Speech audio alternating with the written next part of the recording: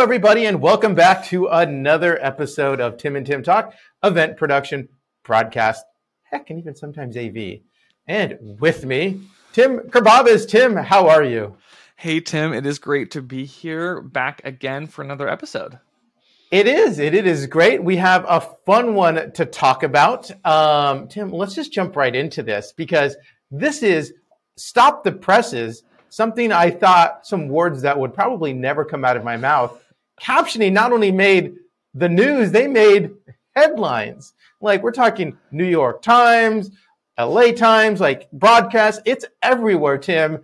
And we just so happen to have a resident expert on this show, and it's not me. Tim, I've been known to know a thing or two about live captioning. It's definitely a passion of mine. It's something I've made a career out of, and we've got some excitement to have captioning in the news. It's so rare. How do you feel to be like now that we can sort of pontificate on this subject, and you are a resident expert? You're one of the top, EEG. It's not resellers, but users essentially for captioning. So, I mean, your credentials for this, you've been. Talk a little bit about your credentials before we go into this and why we should listen to you on this subject. Indeed, I've been waiting for this moment to be in the spotlight. Captioning has been a passion of mine for more than a decade, and it's been something that I've worked on professionally for a long time. And specifically, live captioning has been a really focus of my career and a focus of my business, right? We've worked together a lot on live captioning for events, and I've come in and helped you with projects with that. And I think that's actually one of our early.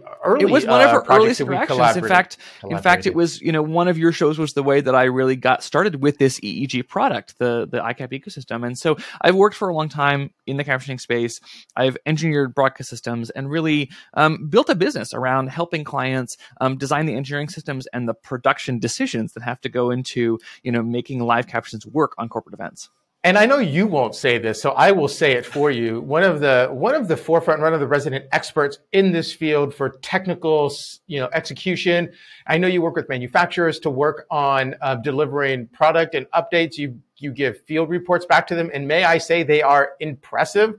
The work that you give back and the feedback that you give to these companies. So because of a lot of your work, it really grows. So. Enough about that, Tim. Let's go into it. Let's go Grammy night. We're dressed up. We're feeling good. We have a great show. Bad Bunny comes on the stage. Walk us through.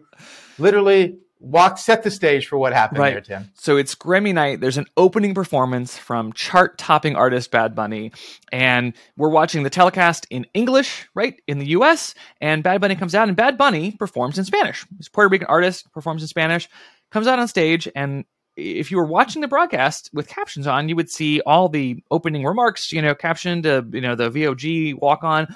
And then when Bad Bunny starts performing, the captions read singing in non-English. And then Bad Bunny, being a phenomenal artist, also won a Grammy that night. So congratulations to Bad Bunny. And then Bad Bunny gave a acceptance speech in Spanish, and the captions read speaking in non-English. Okay, let's unpack that. First, Tim, we didn't win a Grammy that night, which we don't sing, which probably has something to do with it, but still, it wouldn't hurt to. They have like audio Grammys, so we should get a podcast Grammy, right? I think so. And listen, auto-tune works wonders with this voice. Without it, absolutely. Okay, sorry about that. I know I sidetracked. So singing in non-English, like you said, Bad Bunny. I mean, I believe I saw a stat. I'm unfortunately not his number one fan, but I saw his stat that said he's like the number one most downloaded Spotify account. So we knew that Bad Bunny was going to sing in Spanish. This is not an obscure artist, right? His music being number one, him singing in Spanish. So why couldn't they just say that leap of faith? I want to be devil's advocate here and say singing in Spanish, which 99.9% of us knew. Right. So there's a couple things, and I think I need to get a little bit into the weeds here to explain maybe how this process worked. And one thing that I saw some discourse about was, this was an AI failure. And I want to clarify that it is unlikely that it was an AI failure, Tim. And so, the reasons for that is broadcasts of this caliber are almost always captioned by humans. And in most cases, they're captioned by humans using a technique called CART, which is, I have to look at my notes here, Communication Access Real-Time Translation. I very rarely use that full phrase. It's stenography. It's just I don't think I've technique. ever heard the CART explained of like that acronym stands for. Communication Access Real-Time Translation. Right. It's a fancy way of saying stenography. It's the same technique that court reporters use on that sort of funny little keyboard where they press the keys at once. And what stenography is, and I'll just back up here, is a phonetic language to write, to transcribe quickly English words or spoken words. And so, they press keys at the same time that represent the sounds in a word, and then a software translates that into English language. In a court reporter, they do this, and then they have time to correct it later. In captioning, they have to do it live. So they have to be an incredibly good stenographer to be a good captioner, because there is no backup plan. They press the button, it goes on to the television. So there is no going back to correct the record. They are some of the most hardest working individuals. We've both hired captioners on our set. And I tell you, wizards back there of what they can do, how fast they type. It's literally unreal. If if you go to an event and it's being captioned live, sometimes you'll see it with the TV out there. Like, just take a peek. And these captioners are literally what they can do is superhuman. You can see the focus in their face. They're like really, really nailing down, right? It's great. And so this is it's a phenomenal skill. But the challenge is there are not that many people who caption at all, right? Who do CART captioning at all. Most stenographers are court reporters, and the folks that specialize in captioning are far and few between. And the number of multilingual stenographers, is limited. And so captioners are trained when they caption, and when they hear a language they don't know, they are trained to write non-English or speaking in a language other than English, because, in this case, obviously we knew a lot about it, but imagine, a captioner is captioning an event where someone speaks a native Mayan language, or a native Mexican language, right? And so maybe there's some similarities phonetically to Spanish, or maybe they were speaking in, originally in Portuguese, and the captioner couldn't tell the difference, and they indicate they're speaking a language that is wrong, right? Now there's an uproar that it's the captioner's fault for making the wrong assumption, whereas they can tell, right? There's no question that it's non-English. And so I think... So you're saying the captioner did what they should have done. This is by the rule book. Right. The captioner performed as... Let's just call it the Association of Captions. This doesn't exist. I don't know. Maybe it does. Right. But there is a trade association, and this is what they're trained to do in this way: is to not identify the language, identify that it is not a language they know.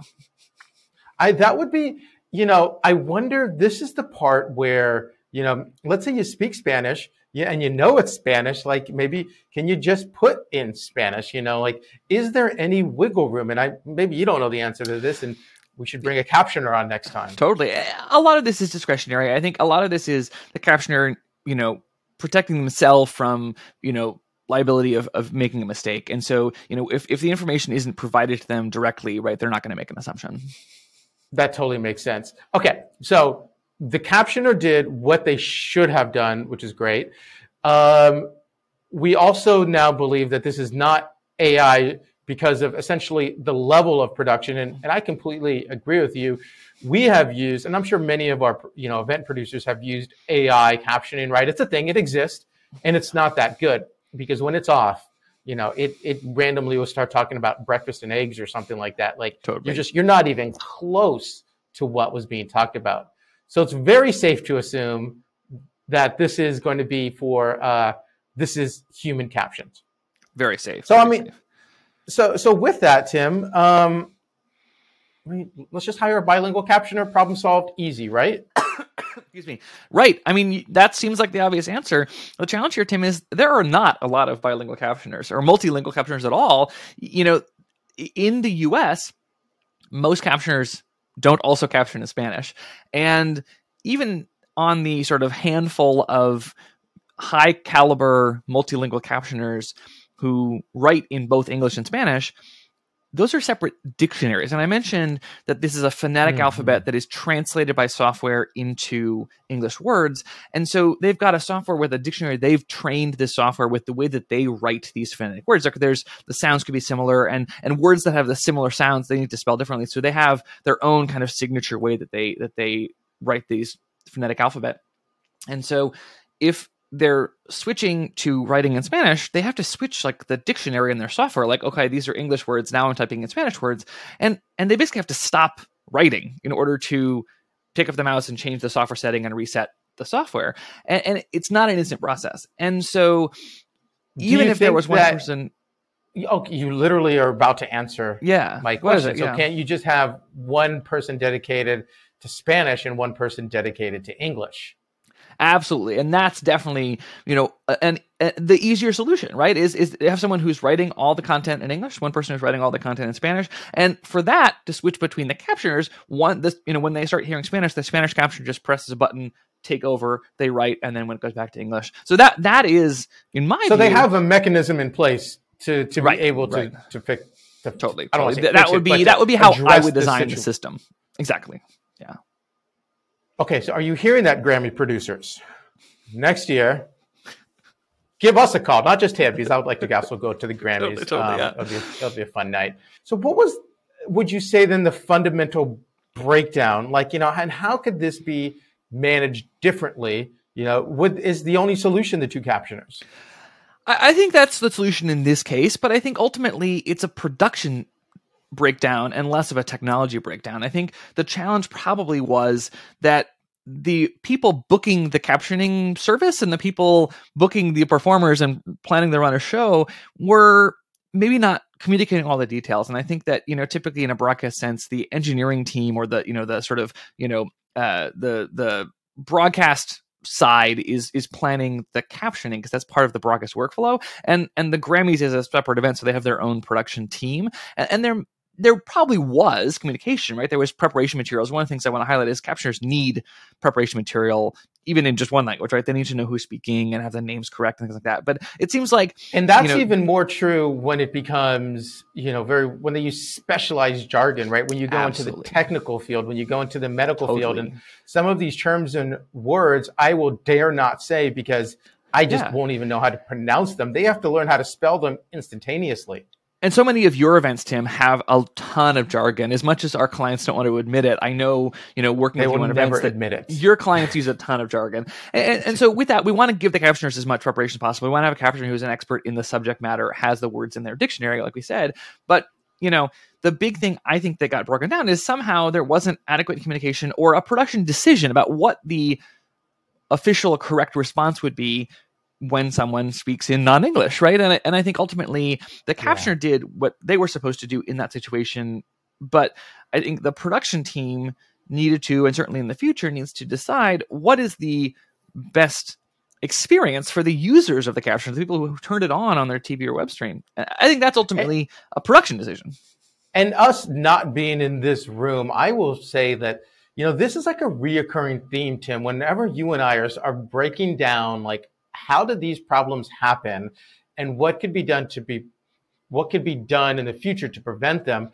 It's really sort of that seamless chain of communication. And it's always the production company over here, agency client way over here, and not all that information gets resolved before a production happen. Case in point, like you just said here, the production team is not necessarily thinking about caption, dare I say that? Because the captioner is thinking about it. Totally. They're thinking of their words, but they're more worried about cameras and angles and lightings and the visual side of it. Totally. And I bet you the producers thought that this was a non-issue and probably didn't even think about it. It's like, we have captions. There's going to be no problem here.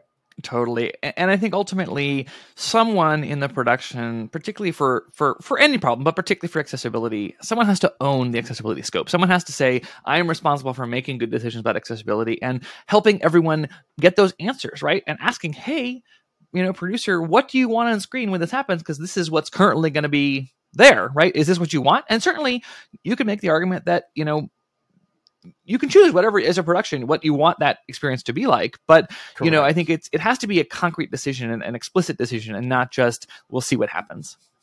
So Tim, you're close to this community.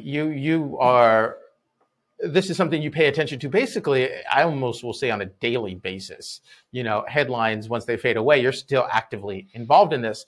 So, you're a great person to answer this. Like, will anything change? Has the community updated their process or guidelines? Can they now say the specific language? Or is this all going to be, are we all done talking about this? I would say that given how many people are using captions, people who maybe are hard of hearing or deaf, people who are hearing and just want to have the captions on, I think captions have really become, an essential part of every production and not just an FCC requirement. And so I think given how many people are paying attention to the production, how many people are aware of the accessibility needs of a broad swath of communities who, need to be included in all of our productions. And given the ability to have these conversations more publicly on social media, I think that productions are paying more attention to accessibility. I think that certainly the Grammys will have a solution for this next year because they got called out, but I think that everyone in production is talking more about accessibility. And this is one of the reasons that I focus so much of my work on accessibility as a specialty, is because there's a lot of questions about it. People are saying, how do we do this better? Yeah, absolutely. And, let's not let this moment become a fleeting moment and not used and not capitalized. So I'm glad that, there's really momentum now behind this to fix and improve, because it sounds like all the tools exist to make this process better. One thing I will say with your comment, Tim, and one thing I will never understand is able-eared people like me that can hear and see using captions. If you put captions on in a movie, I am distracted. I am so distracted by captions. I have to have them off. How do you watch movies and TVs with a caption on? I'm just reading the whole thing. I'm one of the old school traditionalist guys that has to turn captions off. I watch a lot of television with captions because I find it easier to understand, the dialogue. I don't understand it at all. Yeah, I don't understand. Yeah, totally. Well, again, we're going to differ. And absolutely, and that's why they're closed captions. We can turn them on and off as we each need, and that's the beauty, right? And you're not alone on that. There are a fair amount of people that I know that watch with captions on, and it shocks me. Like, especially, I just see like the amazing production value, and instead of seeing that $1 million, special effects shot, I'll start reading, special effects, and my eyes will dart down. So, which is, they're doing exactly what they're intended to do. And just, for those people that need it, I'm glad that it's there. But for folks like you and me, I'm surprised that you actually leave it on. So I find it great, and particularly on web video on my phone where I'm distracted. I think it's great. So with that, Tim, I think we've beat this subject to death here. But I think, the takeaway is that I think, accessibility is got a bigger pedestal now. I think people are paying more attention to it. And I think that we're going to see more investment and more, active decision making about how to make all of our projects, whether that's broadcast or events, more accessible. The only problem is, Tim, you actually didn't leave your phone number for the Grammy producer to call you for that. But hey, listen, how about they just reach us via email? Great. We have our email here. We'll put it on screen. It's Tim's, TIMS at timandtimtalk.com. You can also reach out to us on socials or leave a comment on YouTube, on LinkedIn, or, reach out to us on after listening to the podcast. This is an interactive show. We love your comments. We love your engagement here, and your feedback. If there's a topic, if there's something that's trending that you would like us to talk about, hey, feel free to reach out to us. If you have a comment, or if you would like to, join us in one of these as an expert on this subject matter, feel free to do that as well. So with that, my name is Tim K. And I'm Tim Kerbavas. And we talked. We talked. See you, Tim.